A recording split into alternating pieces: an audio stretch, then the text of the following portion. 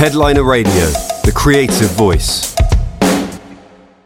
Hello and welcome to Headliner Radio, where we're delighted to be joined by Jason Williamson of Sleaford, whose new EP, More UK Grim, is released on October the 20th. Jason, thank you so much for joining us today. How are you and whereabouts are you joining us from? Hello there. Yeah, no problem. Thanks for letting me on. Invite me on, sorry. Yeah, I'm in Berlin at the minute. Just did a gig a couple of nights ago. So, we've got a couple of days off. Do you know what I mean? So I'm just taking it easy. Nice. How was the show in Berlin, and how's the tour been so far in general? Yeah, really good. Really, really good.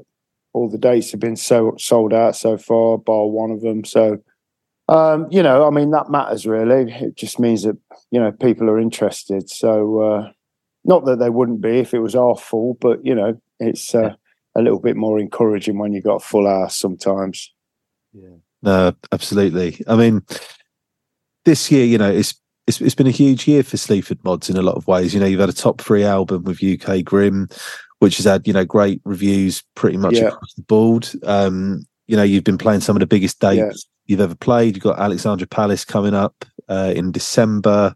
Yeah. Got those big supporting shows with Blur at Wembley Stadium. I mean, does it feel like in some ways 2023 has been Sleaford mod's finest year yet? Yeah, it does. Yeah. Which is really, it's a bit odd really. Just as far as I was concerned, when we first came out, that was the pinnacle of it. I couldn't believe that we'd become successful, to be honest. It was just quite a surprise for both of us. So anything after that has been a bonus. But you get on in this game, and it's like you want to survive, and the only way to survive in this game is to grow and sort of spread your wings and learn. So that's what we've been doing, I think. And obviously, UK Grim is just another example of that. Yeah, no, absolutely. I mean, it'd be great. I'd like to come on to the way that you've continued to sort of grow and expand musically with each album, particularly over the last sort of 3 or 4. But just to stick on More UK Grim for the moment, can you tell us a little bit about how? I know that these songs came about at the same sort of time as the album, but can you just talk us through this batch of songs, and why they've been released separately to the rest of the album, and just a little bit about your feelings about this sort of smaller batch of songs? The 6 tunes were, they just didn't make the final cut in the sense of they just didn't suit the track listing. So we just put them aside. Didn't forget about them as such. I mean, we were talking about possibly doing a bonus release later on in the year. And that's what we did, we turned it into an EP. So yeah, I mean, you like some tracks more than others, and other tracks seem to become more appealing as time goes on with this stuff. It's just got some bizarre, I don't know, it kind of attaches itself to, they're kind of, I don't know, they seem more interesting as the years go by if you go back to some of these tracks. Yeah. But, I mean, they're all on this new EP. They're all really interesting. I don't know if they've got the single quality that some of the stuff did on the main album, but they're definitely good tracks. You know what I mean? Yeah. No, absolutely. And yeah, it's been interesting listening to those songs for the last. I've been listening to them for the last few days, like ahead of this interview. Yeah, and I always find that interesting when you get this sort of extension of an LP released as an EP, because there is certainly someone there that I can totally see why they were left off, and equally they still feel very much as a whole. It doesn't feel like this is an entirely separate thing. You could kind of, if you heard them in isolation, even before UK Grim was, I don't know, released, you could. I don't know. I can join the dots, if you know what I mean. They make sense within the world. Yeah, of UK sure, Grim. sure. Yeah. But I wanted to ask you a little bit about how you and Andrew have evolved the sound of Sleaford Mods, particularly in recent years over the last sort of 3 or 4 albums, because it does feel like with each one it's always going to sound like Sleaford Mods, but the songs do seem more expansive. They've become almost a little bit more melodic in places as well. Can you talk us a little bit through how you've gone about doing that? And does the way that you two work together still resemble the same way that you wrote 10, 12 years ago? Yeah, you've got different goals, you've got different needs, different influences, and all these things push it along. The fact that when you get to do another album, you're another year older, year and a half older, your abilities have changed, have sharpened. We never digress, we never digress. We're always progressing, you know what I mean? It's it doesn't feel like Andrew, for one, his tastes and his approach to his music is so it's quite flamboyant. It's quite you can't pin it on one thing. He doesn't solely get influenced by music. He's influenced by sounds, by what he sees around him. Yeah. So all of this goes into what he does, and he never throws over anything that is. Yeah, there is a certain sound to what we do, but it's always slightly different, and that's what we like. We don't like pushing it out too much because that would just be stupid, Yeah. I don't know. We're not interested in doing low or tubular bells or whatever. You know what I mean? We're just we do what we do. We're quite black and white in a lot of respects, but also in another respect we're not. You know what I mean?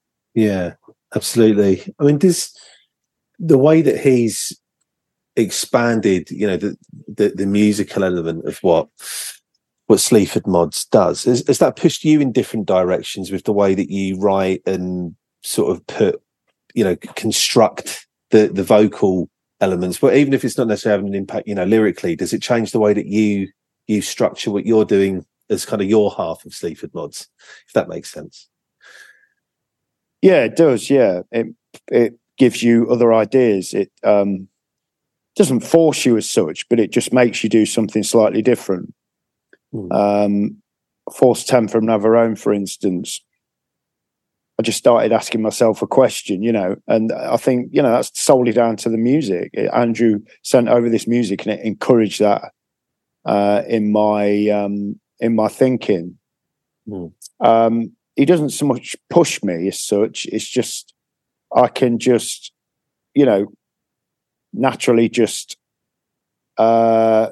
meet to, step up to the challenge of what he does. And I think that's why we work so well together, Yeah, no, absolutely. I mean, it does feel like, particularly with these last few records, the success and the popularity of Sleaford Mods does keep growing. The venue sizes are increasing. The chart positions, are rising. Do you have any kind of take on why you think that kind of growing appeal of Sleaford Mods just kind of continues to increase? Because do you think that there are more and more people connecting with what you are saying lyrically and musically as a band? Is it just to do with success breeds success? I think it's I think it's our manager to a certain degree. We had a new manager from 2019 onwards. And our previous manager, he was, I don't want to, I'm not going to sit here and start slagging anyone off, but it got to a point where he couldn't do anything with it. And so it suffered. And I think in hindsight, you realise that it suffered right from the word go. We just weren't, it wasn't maximised. There is an argument to say that why should it be maximised? Just let it be, and that's fine. But I always wanted to get as big as we could right from day one, Longevity mattered, but at the same time, I was also completely serious about it not turning into a pile of shit. And neither was Andrew. So it was, to a certain degree, it's down to our changing manager. Our new manager has helped shift the dial in a lot of respects. She's broken down walls of communication. She's got us talking to the record label. She's got us thinking about how we can progress the sound. So I would attribute a fair bit of it to our boss Claire, really. That brought out the best in us. She's brought out the best in us. Something our old manager just wasn't interested in doing. So yeah, I would attribute a lot of it down to that. And the fact that me and Andrew have changed and we're a lot better. We're in a lot better place. It's not as dark as it used to be. We were waylaid with personal issues and substance abuse and alcohol and all that business. So, all of that's gone now. And so we are a thoroughly operational machine, as the Empire once said. But it's professional now. It's above board. It's legitimate, so to speak. And I ain't got a problem with that. You know what I mean? Yeah, no, absolutely. I mean,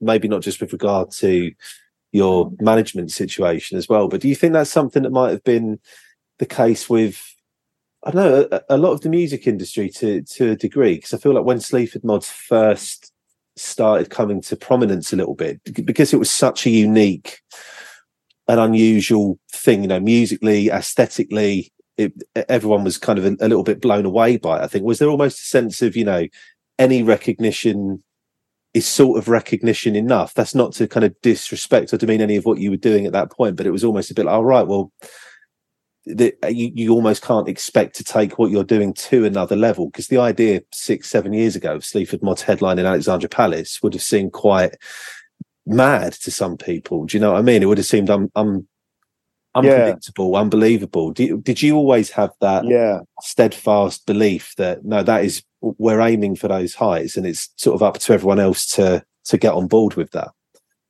No, not really. I mean, when Claire come on board, she's like, what you've done, you're this band that's inspired loads of other bands. You've got your own sound. I mean, it's just basic mathematics. You should keep going. Yeah. It wasn't like, oh, we're going to play wherever. It just became quite evident that our songwriting started to excel after Eaten Alive with Spare Ribs and more recently UK Grim. And the audience grew because of that. You know what I mean? It was something, Rough Trade could work with as well. Their job is to obviously push it and put it in the right channels or whatever. And they could do that with these because we had songs. You know what I mean? We had songs before, but they've just gotten more. I don't know. In a commercial sense, they are perhaps a little bit more agreeable. So I think that's worked for us. You know what I mean? I don't particularly want to aim for Wembley Arena or Alexandra Palace. To be honest, the thought of playing these big gigs, headlining them, is quite scary. But at the same time, that's how it is, isn't it? In order to survive, you've got to maximize it. And I want to survive. I don't want to go back to work. Fuck all that. I've done enough of that shit. As far as I'm concerned, Sleaford Mods and what we do, me and Andrew together, is still interesting. It's still exciting. It's our own thing. I went to see PJ Harvey last night. She's been going for nearly 20 years or whatever. Yeah. And the older songs sounded, just as good as the newer album that she played in full. Yeah. She's got her own thing going, we've got our own thing going. So there's no reason why we can't keep going. Yeah, no, definitely. I mean, firstly, how was the PJ Harvey gig? Because from all accounts, the current tour she's been doing has been amazing. I've not been able to actually catch any of the dates. It was absolutely brilliant. it was flawless. Really, there was nothing about it I didn't like. You know what I mean? It was, her aesthetic's different. To a certain degree, and that's fine. But I can appreciate that. I've got a bit more of an open mind these days, so it was really good. It was really enjoyable. Yeah, amazing. I mean, I wanted to ask you as well, if you don't mind, a little bit about the lyrical appeal of Sleaford Mods as well, because I know that there's been, like you say, with the management, with the label, with the kind of yours and Andrew's conditions and being in a better place. But do you think there is a sense of a kind of wider section of society and the population connecting a little bit more with what Sleaford Mods are saying? Because it feels as an outside observer that must play into it to some degree. Yeah, there is a bit of that, I think. Those that get it anyway, there's a lot of people that listen to it that have got completely different politics. And that's been proven time and time again online, people that don't agree necessarily with what I'm saying in it when it's kind of spelled out to them. A lot of people don't listen to it just listen to it for the music, and that's fine,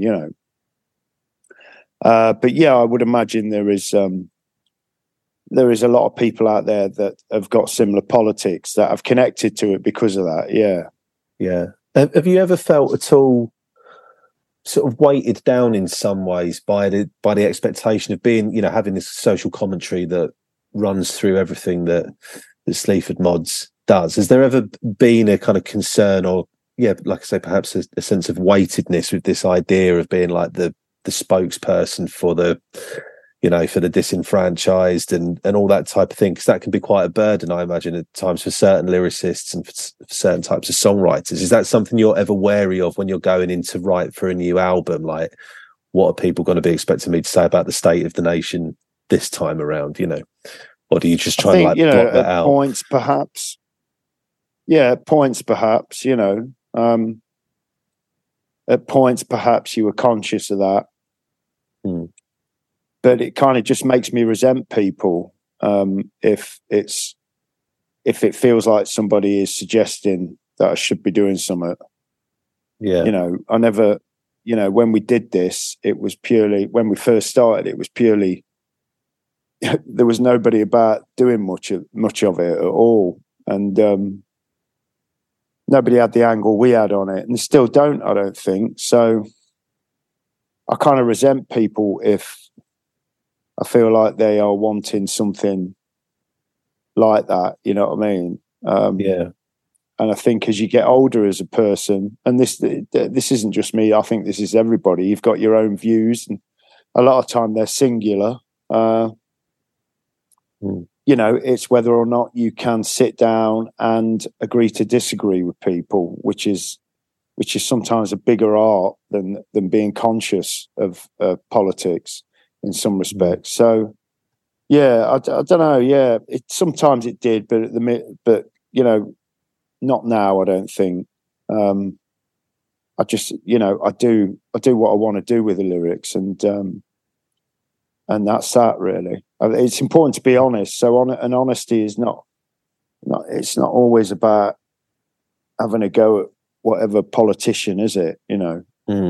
No, I know what you mean. I mean, I did want to ask as well whether, and I fully accept I'm probably guilty of doing the same thing, because I do find it really interesting and fascinating to hear about your lyrics, reading your lyrics, seeing what you say in other interviews about the state of what's going on. But does it become tiresome having to sort of not necessarily explain lyrics, but be asked so much about your lyrics in interviews? Because it's something that when I'm reading interviews with other lyricists, I'm rarely that interested in what they've got to say about their lyrics. It's not a huge thing for me, but because with Sleaford Mods, it's such a pointed and direct lyrical approach, I do find it's something that is endlessly fascinating. But do you kind of tire about having to talk about what you're writing about in your music?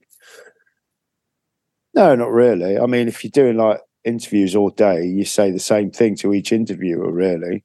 Yeah. That gets a bit tiring, but that's just part of the game, and you can't really blame the organisation or outlet that's interviewing you for that. That's just how the process works. So, apart from that, no, not at all. People, I would want to know what I was saying if I was interviewing us. That's part of your job, I guess, isn't it? But the lyrics are quite, they're all over the place, and so it's no, I don't mind at all. It's that's part of the enjoyment of it, I think. Is it quite a liberating thing as well in some ways to throw in quite humorous moments as well into some of these songs, and sometimes whole songs themselves? Like when I was looking through the track list for more UK Grim, I saw My 18-Hour Girdle. I just thought that's such a brilliant song title, and it's sort of it's this, you've got these really brilliant kind of poignant analytical lyrics that are dissecting politics and society and culture and all that kind of stuff, and then you get these like little moments that I just find hilarious. Are they like do they serve as a bit of an outlet for you as well to kind of go, right, yeah, it's great to spend 90% of the time taking aim at a lot of the ills and wrongs with society, but I also just want to write something that's kind of outright funny as well, and well, we were all laughing about that advert. It's quite funny. I mean, if you're like 70s kid, you'll remember those adverts. Oh, I've got it on. I didn't realise I was wearing it. And it's like that occurred to me that it was similar to, as human beings, particularly men in this society. We have got so much more than just some fucking alpha male bullshit or, hunter-gatherer fucking nonsense. And there's a lot of that being projected currently. People like Andrew Tate or Jordan Peterson or whatever his name is, enforcing these ideas of religion, machoism, the guardian of the family unit, which is down to the man. The man should be doing this. We're so much more than that. But also, but even the constructs of society as it has been for hundreds of years, it is very similar to that. And particularly at the minute, as I've said, it's coming out again because people are so confused. And, when confusion reigns, the unintelligent seem to prosper. So it was kind of more of a kind of, oh, my 18-hour girdle, I've got it on, I didn't realise I was intelligent, It's kind of having a go at machoism with this idea of wearing a girdle, which completely nothing wrong with that, So I see, kind of like the queer community or anybody associated with that as far more intelligent than this idea of, Mr. Alpha Male, you know what I mean? So it's kind of, I was trying to kind of mix that in with the message. But at the same time, it's reminiscent from childhood, and it's quite funny. Yeah, no, it is. And obviously all of those, I think those aspects of depictions of masculinity, it's quite a bizarre place we are finding ourselves in at the moment with the likes of, Tate and Peterson, these figures. The machoism has always been a thing, obviously, but it does feel a bit like, I remember when I first discovered who these people even were and what they were spouting, it was a bit like, God, is this happening today? Like, and I was amazed at the appeal they seem to have. It's quite strange that they are. Well, it's quite powerful, I mean, I saw an interview with Tate the other day, an old one where he was kickboxing, and he was being interviewed before the match. He's like, I don't care about this sport. I hate it. I hate training. I just want to kill. And that's quite powerful. It's carnal, animalistic. It appeals to people that are confused, that have no regard for society's, their responsibilities within society, that are flagging, things like that are very powerful, I think. And then you've got Peterson, who is pushing the philosophical side of it. Long words, and people suck it up. You know what I mean? He's very good at that, and pushing that intelligent message. You've got the two working. They're just two examples, but you've got either side. You've got the physical brawling side, and then you've got this intelligent philosophical side to it. So it gives it a complete sort of purpose. Yeah, the one almost in the eyes of people that are buying into that mindset, I guess one legitimizes the other, doesn't it? If you've got the kind of Tate thing where you got that macho brutalist, hard man macho thing, and then you got someone like Peterson going, no, that's not stupid, and like knuckleheaded, there's serious long words to kind of back it up. I think that's quite concerning, but it's certainly interesting to see where that goes. I mean, I do find it, I think everyone probably feels this to a degree, but it has been surprising over the past year just how confused and how strange a lot of things have got on that front and in wider society. I mean, I remember, you probably won't remember this actually, it was just over a year ago, we did an interview over the phone around, I think it was the National Lottery campaign for like grassroots venues, and we were talking about all that kind of stuff. And it was about 2 or 3 days, I think, before Boris Johnson resigned. And there was a little bit of a sense of like, it's kind of coming to the end for him now. It's all winding up. It's all going to come crashing down. And I remember thinking at the time, and I think we might touch on it really briefly, but I remember thinking, okay, well, hopefully that's a restoration of normality after that. There'll be a little bit of, once he's out the way, we can get back to something a little bit more, resembling normality. And then since then, we've had Liz Truss, we've had obviously the chaos that's going on at the moment under Sunak.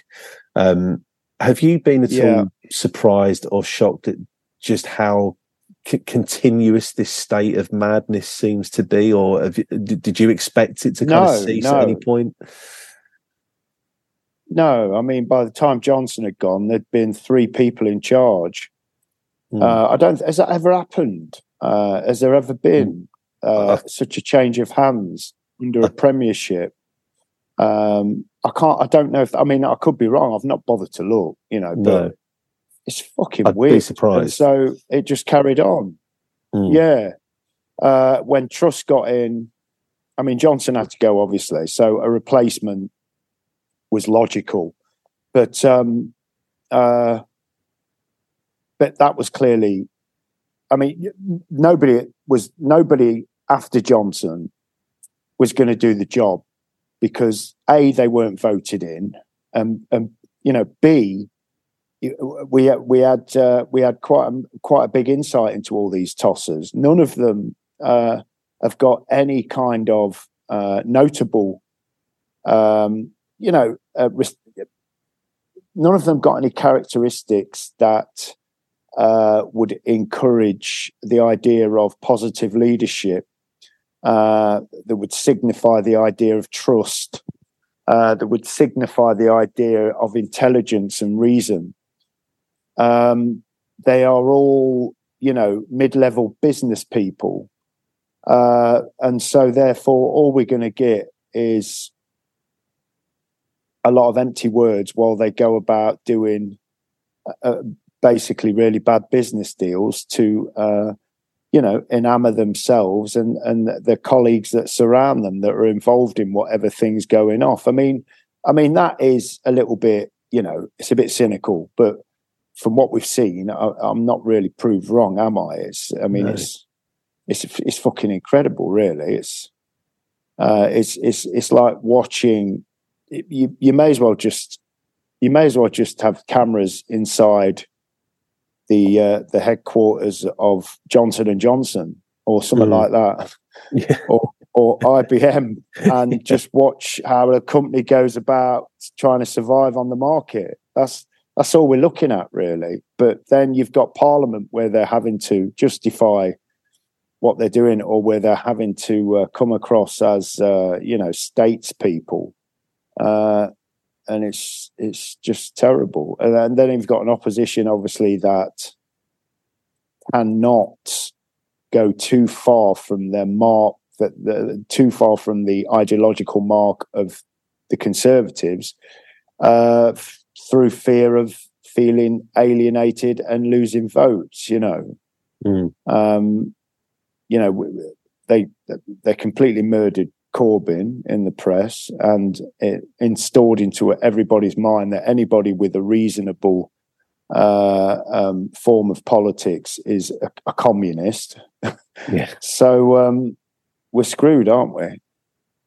Yeah, I know what you mean. It doesn't feel like whatever the outcome, next election or whatever, it's hard to see anything changing dramatically anytime soon. And I mean, I think, and that's true of whoever it is. I think with the state things are in, no one's going to come in and fix things in, a term. I don't think it's going to take a long time. No, I don't think so. I mean,